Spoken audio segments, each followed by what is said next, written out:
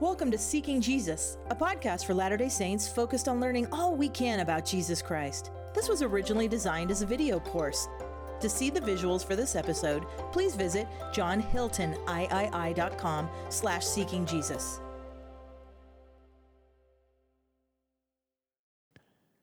When you imagine the Last Supper, what image comes to your mind? The most famous drawing of the Last Supper was probably done by Leonardo da Vinci, but I've seen other illustrations where women and children are depicted as being present. What do you think? Is this just an artist's fanciful imagination, or is it realistically possible that women and children were present at the Last Supper? In Matthew, Mark, and Luke, the Last Supper is presented as a Passover meal, and Passover is traditionally a family gathering. It's good to have a guy's night out or ladies' night out, but not on Thanksgiving. That's a family day. From that perspective, it wouldn't be unusual for women or children to be at a Passover meal. In Mark chapter 15, we learn that women were present at the cross of Christ and that these women had come up with Christ from Galilee. If they had been following Christ for months or more, it seems possible that they were included at the Last Supper. Notice a couple of scriptural details. In Mark 14:18, we read that at the Last Supper, when they had taken their places and were eating, Jesus said, "Truly I tell you, one of you will betray me, one who is eating with me." So that's the first prediction. Somebody here in this room who's eating with us will betray me. In the next verse we read, they began to be distressed and say one to another, "Surely not I." Jesus said to them, "It is one of the 12, one who is dipping bread into the bowl with me."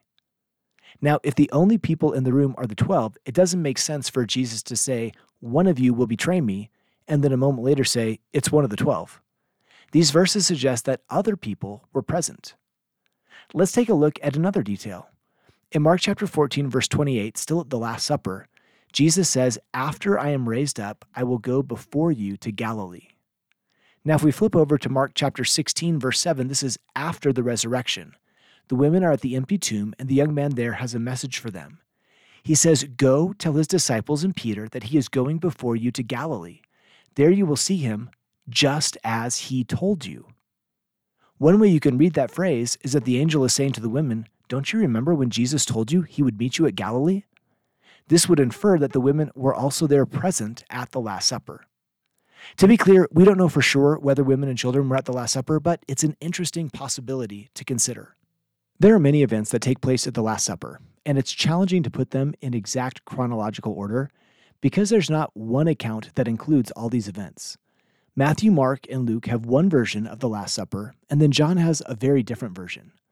The Synoptic Gospels highlight the sacrament as a key part of what's happening at the Last Supper, and we've seen several different elements of Christ instituting the sacrament in previous classes. In Matthew 26, we read, "And as they were eating, Jesus took bread and blessed it and brake it, and gave it to the disciples and said, 'Take, eat, this is my body.' And he took the cup and gave thanks and gave it to them, saying, 'Drink ye all of it.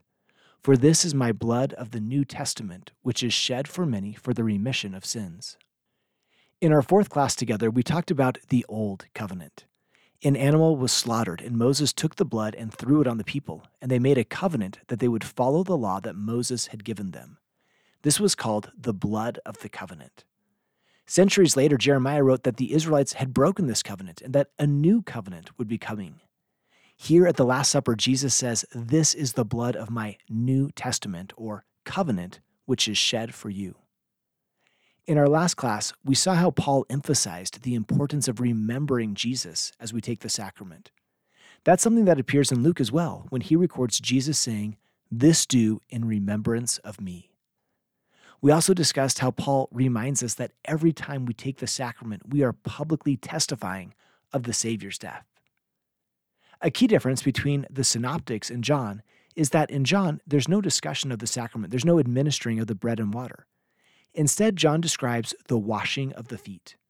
In John 13, we read, "Jesus got up from the table, took off his outer robe, and tied a towel around himself. Then he poured water into a basin and began to wash the disciples' feet and to wipe them with the towel that was tied around him. After he had washed their feet, had put on his robe, and had returned to the table, he said to them, 'Do you know what I have done to you? You call me teacher and Lord, and you are right, for that is what I am. So if I, your Lord and teacher, have washed your feet, you also ought to wash one another's feet. You know that in Christ's time, people wore sandals and walked on dirt paths. Sanitation wasn't what it is today, and you might have walked in things worse than dirt. Washing somebody's feet wasn't a pleasant task, but Jesus did it.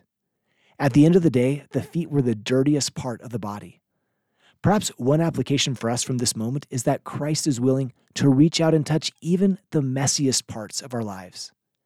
At first, Peter resisted Christ washing his feet, and maybe sometimes we don't want to let Christ into certain areas of our lives, but he is here to help and make us clean.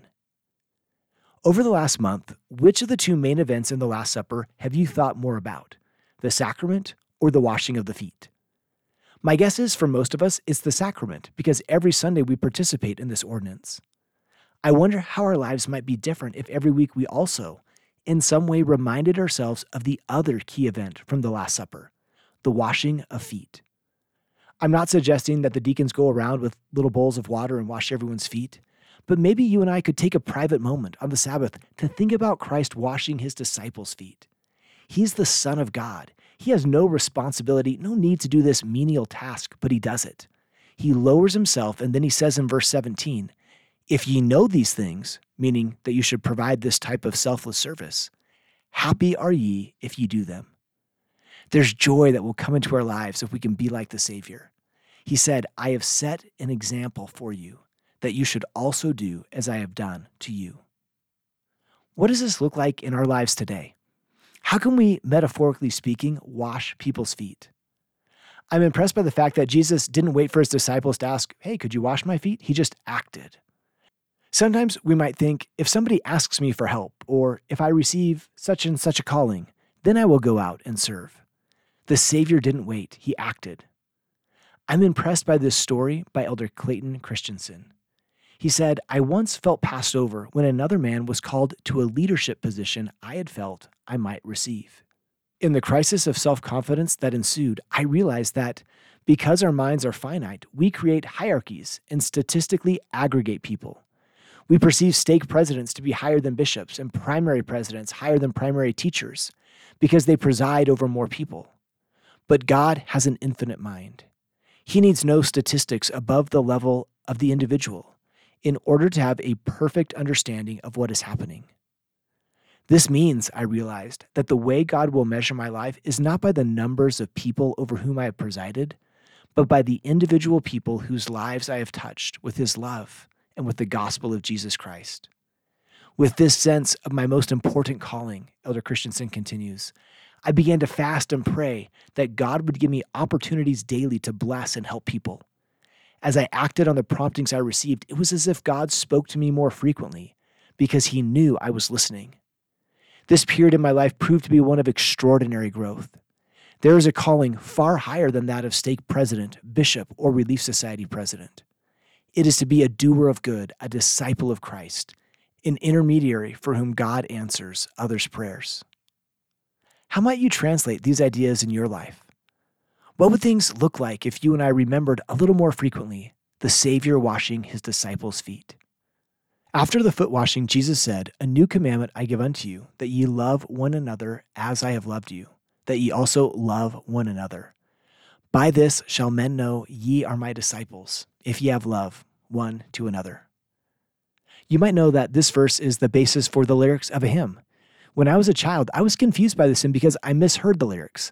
I thought they said, "By this shall men know," and I thought a shalmeno was a type of object, and one day I would get a shalmeno, and that's how people would know I was a disciple. That's not what Jesus was teaching. Do not expect to receive a shalmeno anytime soon. Jesus is saying that people will know if we are his disciples if we love each other. Jesus also says this is a new commandment, and the new part is in how we are supposed to love. The old commandment was to love your neighbor as yourself, but what if I don't love myself very much? Then I'm not going to love my neighbor very much. But Jesus is saying it's not about how much you love yourself. He wants us to love others as he loves us. That raises the bar. According to John, this is not only a new commandment, it is also the last commandment that Jesus gives to his disciples. In John 15, verses 12 and 13, Jesus says, "This is my commandment, that you love one another as I have loved you. No one has greater love than this, to lay down one's life for one's friends."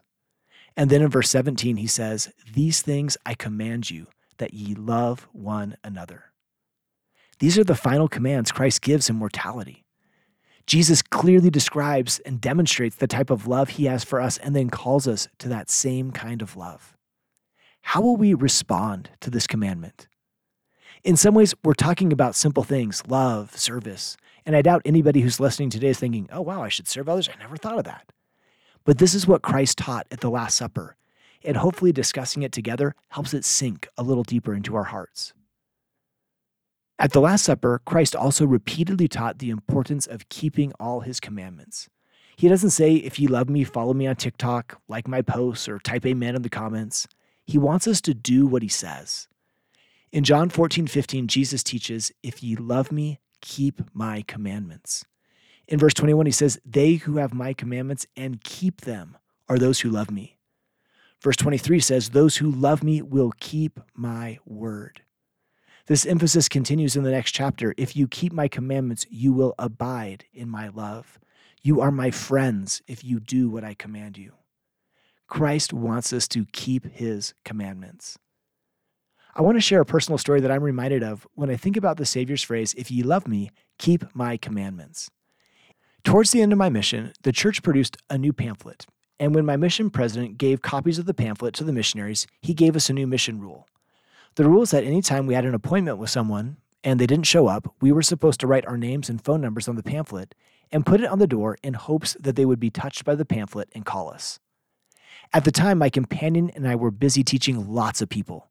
We met the McGee family. The father was not a member, the mother was not active, and their son Jeff, who was 14, had not been baptized. The parents didn't really want to talk to us, but Jeff said he'd be willing to meet, so we set up an appointment. It was a hot afternoon. We showed up, knocked on the door, no response. Knocked again, nothing. We thought to ourselves, Jeff's 14, he probably didn't want to meet us anyway, so we got in the car, cranked on the air conditioning, and as we were driving away, we remembered, hey, we forgot to put the pamphlet on the doorstep. If you could see this pamphlet, you would know that a 14-year-old boy was not going to be interested in it. But there's something valuable about just being obedient, so we stopped the car, and right as I was putting the pamphlet on the door opened. It was Jeff.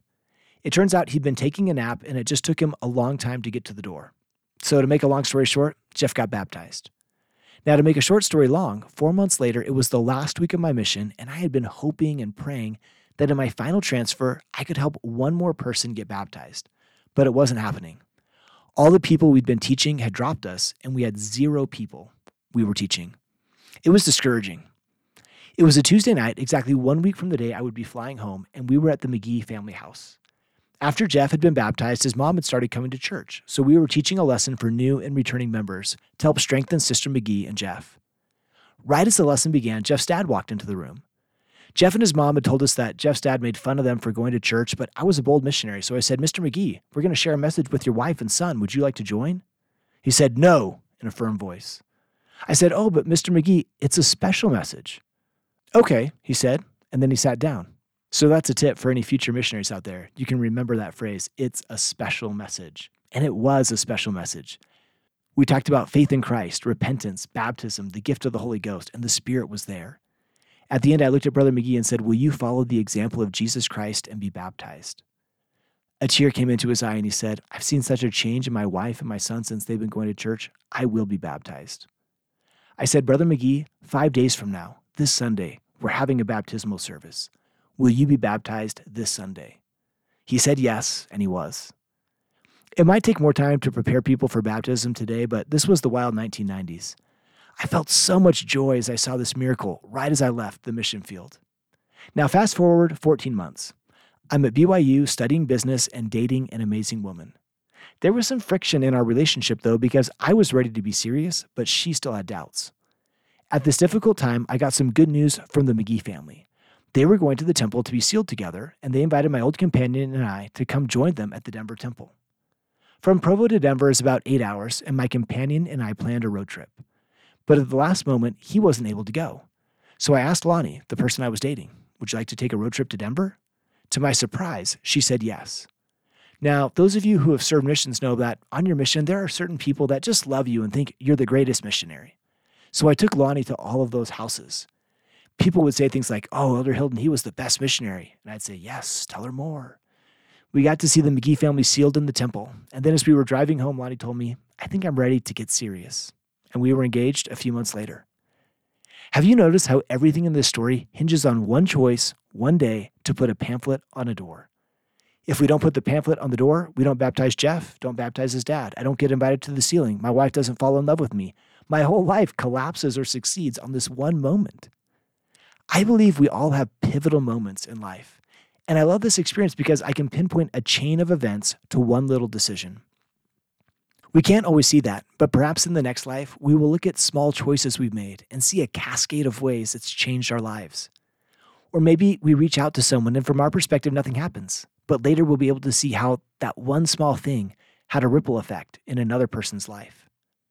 It's also true that sometimes we keep the commandments and life gets harder or worse in the short run. But I know that in the long run, when we keep the commandments, we're blessed.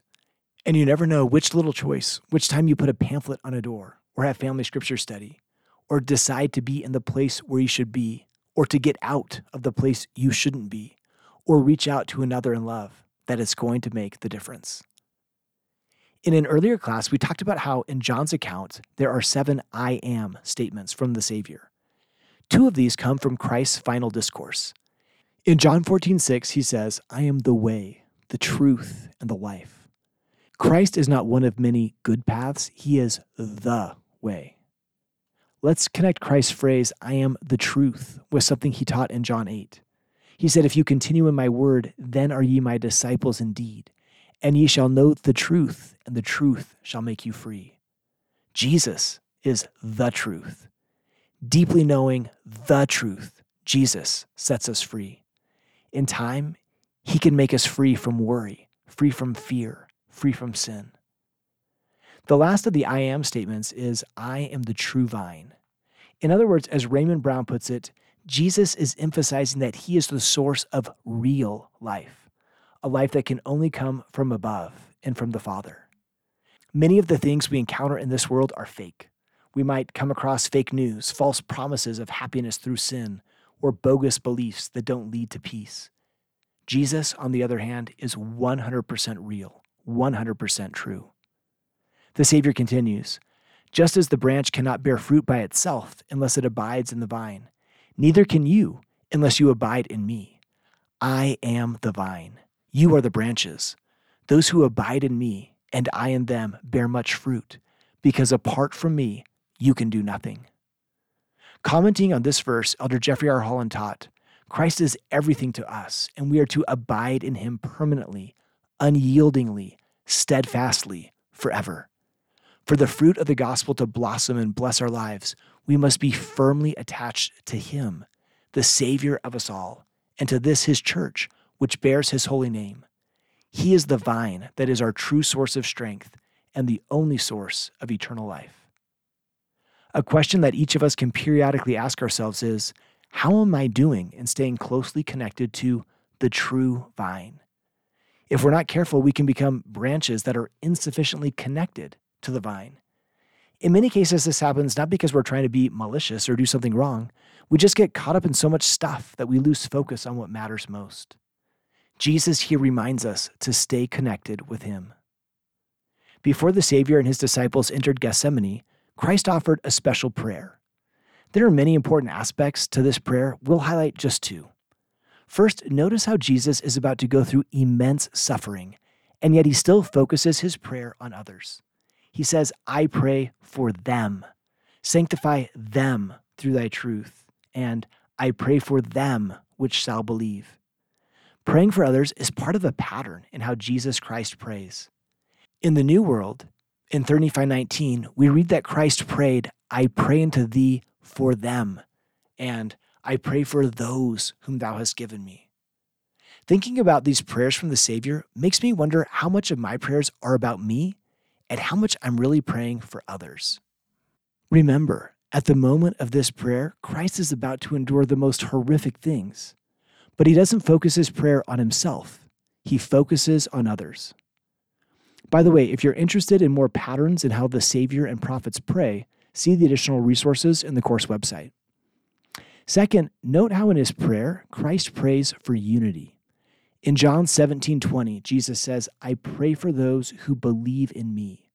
I pray that they may all be one. Father, may they be in us just as you are in me and I in you. May they be one just as you and I are one. When Jesus prays that they may be one, the they is all believers in Christ. Not just Latter-day Saints or Catholics or Baptists, but all believers. When I was growing up, I'll be honest, I sometimes felt an us versus them mentality between Christian denominations. That's not what Jesus is praying for. Jesus is praying that all Christians will be one in the same way that he and the Father are one. Church leaders in modern times have also called for unity among different religious groups. Joseph Smith said, "The inquiry is frequently made of me, wherein do you differ from others in your religious views?" In reality, in essence, we do not differ so far in our religious views. Christians should cease wrangling and contention with each other and cultivate the principles of union and friendship in their midst. And they will do it before the millennium can be ushered in and Christ takes possession of his kingdom. More recently, Elder Neil L. Anderson taught, some of our fellow Christians are, at times, uncertain about our beliefs and motives. Let us genuinely rejoice with them in our shared faith in Jesus Christ and in the New Testament scriptures we all love. In the days ahead, those who believe in Jesus Christ will need the friendship and support of one another. In 2019, President Nelson met with the Pope. In a press conference afterwards, President Nelson said, "The differences in doctrine between the Church of Jesus Christ and the Catholic Church are real, and they're important. But they're not nearly as important as the things we have in common, our concern for human suffering, the importance of religious liberty for all of society, and the importance of building bridges of friendship instead of building walls of segregation." That's one type of unity that you and I could work towards. Before Gethsemane, Jesus prays that all those who believe in him will be unified.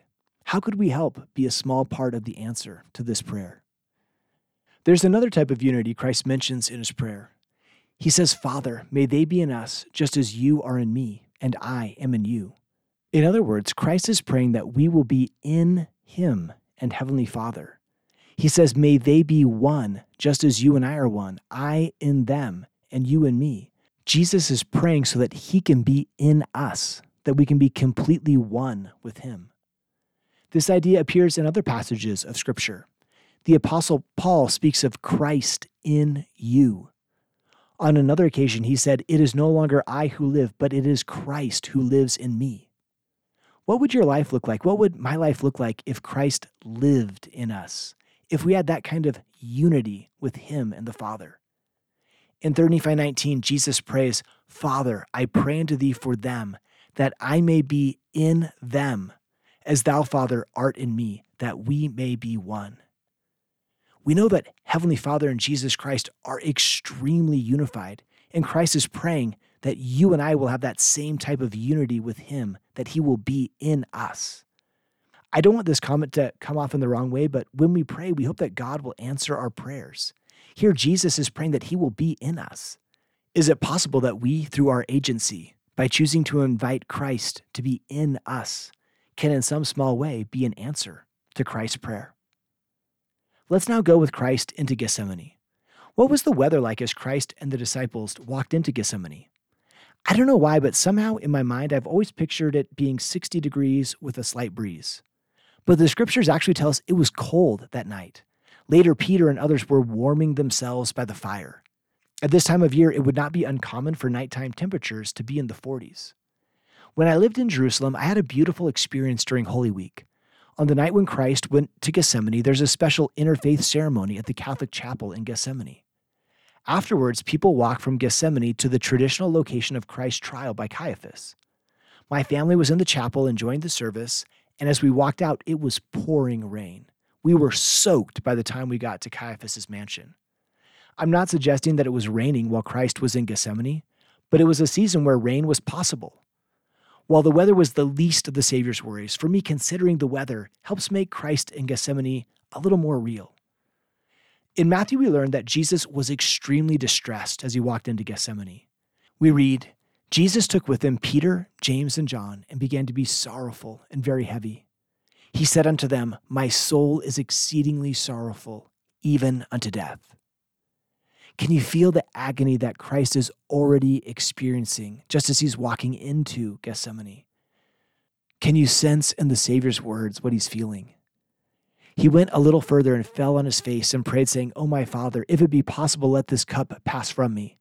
Nevertheless, not as I will, but as thou wilt." A couple of years ago, I did a research project where I looked at everything that has ever been said by church leaders about Christ in Gethsemane. Christ's statement, "as thou wilt," is one of the most common themes that church leaders have discussed about Christ in Gethsemane, how he surrendered his will to the will of his Father. In fact, in all of his non-canonized writings and speeches, Joseph Smith only referenced Gethsemane one time, and it was to highlight Christ's willingness to do his Father's will. Elder David A. Bednar taught, Jesus provides the ultimate example of righteous responsiveness and willing submission as he suffered intense agony in Gethsemane. The Savior's meekness in this eternally essential and excruciating experience demonstrates for each of us the importance of putting the wisdom of God above our own wisdom. By the way, if you're interested in learning more about what other church leaders have said about Gethsemane over the decades, you can see the additional readings on the course website. After praying for the cup to pass from him, Jesus returned to the disciples and found them sleeping. He said to Peter, "So could you not stay awake with me for 1 hour? Stay awake and pray that you may not come into the time of trial. The spirit indeed is willing, but the flesh is weak." I love this observation from Timothy Keller, who said, "Here is a man under the most crushing weight, asking his friends for a little support, and finding that they have gone to sleep on him. He's been completely let down, but what does he say? The spirit is willing, but the flesh is weak." Isn't that remarkable? He's giving them some credit. He says, "You let me down, but I know you mean well." In the depths of his agony, he can still find something affirming to say to his friends. There are about 20 things wrong with the disciples' performance that night, but he finds the 1 or 2 things that are right and points them out. What a great example for each of us to follow. Let's explore a detail mentioned only by Luke. In Luke 22:44, we read, "And being in an agony, he prayed more earnestly, and his sweat was, as it were, great drops of blood falling to the ground." Most members of the Church of Jesus Christ of Latter-day Saints see this as a pivotal time when Christ suffered for our sins. Although we know from modern revelation that there is atoning significance in this moment, if all we had were these verses from Luke, we wouldn't know that Christ suffered for our sins in Gethsemane. Luke simply gives a narrative description telling us that Christ's sweat was, as it were, great drops of blood falling to the ground. So if you're ever talking with a Christian friend and say, "Oh, I love how Christ suffered for our sins in Gethsemane," your friend might not understand because the Bible itself doesn't mention Christ suffering for our sins in Gethsemane. Latter-day Saints know about Christ suffering for our sins in Gethsemane from the Book of Mormon and the Doctrine and Covenants. Let's look at 2 important verses. In Mosiah 3:7, King Benjamin says, "And lo, he shall suffer temptations and pain of body, hunger, thirst, and fatigue, even more than man can suffer, except it be unto death. For behold, blood cometh from every pore, so great shall be his anguish for the wickedness and the abominations of his people." In Doctrine and Covenants, section 19, we hear the Savior's own words. "For behold, I, God, have suffered these things for all, that they might not suffer if they would repent. But if they would not repent, they must suffer even as I. Which suffering caused myself, even God, the greatest of all, to tremble because of pain, and to bleed at every pore, and to suffer both body and spirit, and would that I might not drink the bitter cup and shrink. Nevertheless, glory be to the Father, and I partook and finished my preparations unto the children of men."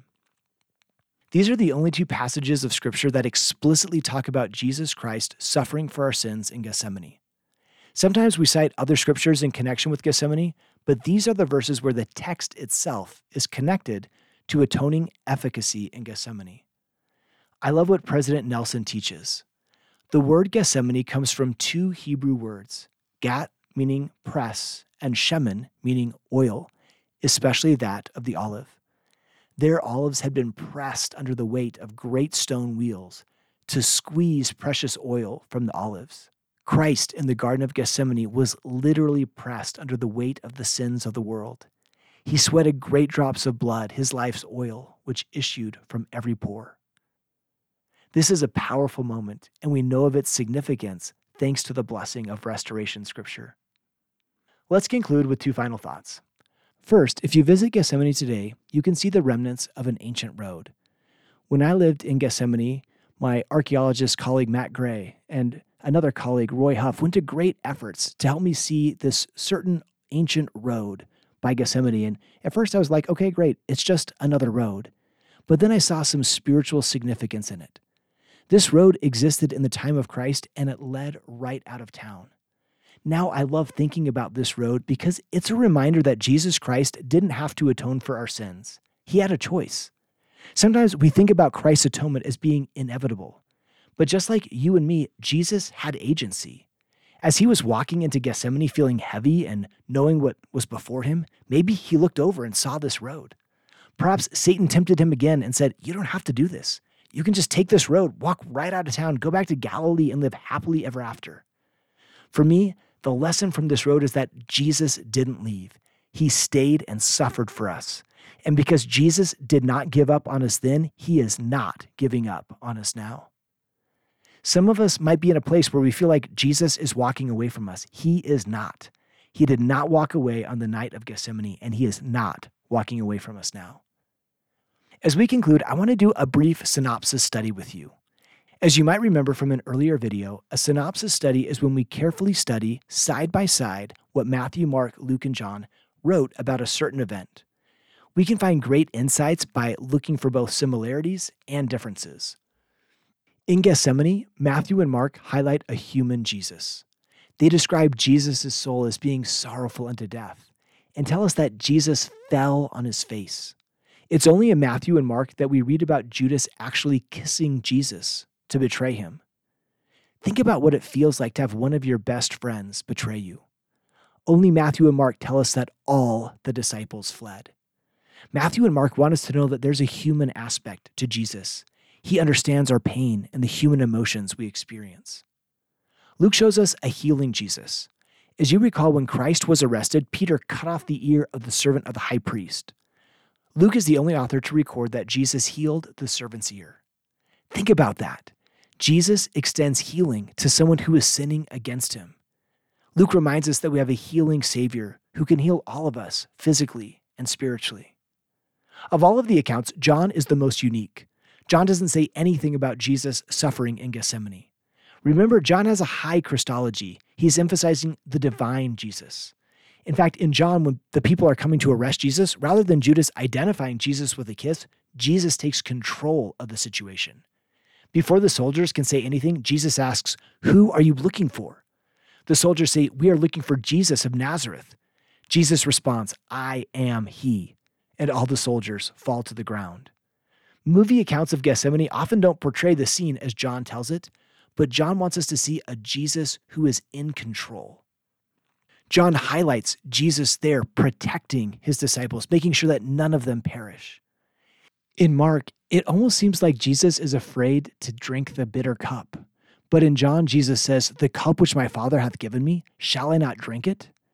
John shows us a divine Savior who is completely in control. Sometimes people wonder, which of these accounts best portray Jesus? We'll discuss this further in a future class, but for now, I want to testify that these accounts all point us to the real Jesus. Jesus is human, he's healing, he's divine.